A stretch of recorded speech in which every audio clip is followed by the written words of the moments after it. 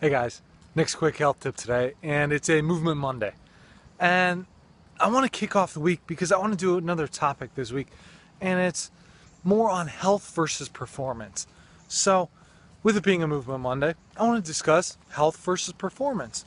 So, there are really two different ways that well, there are more than two, but from the standpoint of, okay, moving to just be healthy, well, that can really come in the form of probably doing a little bit of weightlifting and maybe some sprints and then just general movement throughout the day, making sure that you're continuously moving. And that's what I kind of ascribe to myself. I don't do a whole lot for performance currently. Like, I do compete in strongman once in a while, events, and I'll be much more performance based with my movement practices then, on the exact movements that I'm doing, on the exact lifting protocols that I'm using and whatnot. But for the most part, I like to lift heavy a couple times a week, not so much that it's taken away from anything, just my overall health.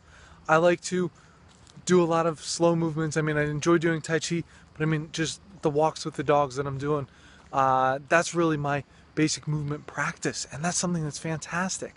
And then, other than that, I think everybody should really, if you're not having full mobility, full motion, really need to work on that, and that's something that I try to address myself. But that's pretty good right there. Just making sure you're not sitting, you're not stagnant all the time.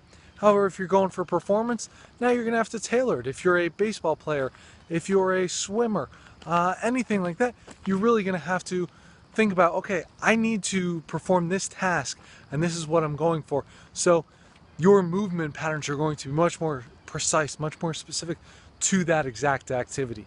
So if you have more, if you want to find out more quick tips like this, head over to my website, sign up for the newsletter. While you're there, take the free brain health quiz. See how your brain's working. And if you do so, I will send you my 4 morning secrets to perfect brain health.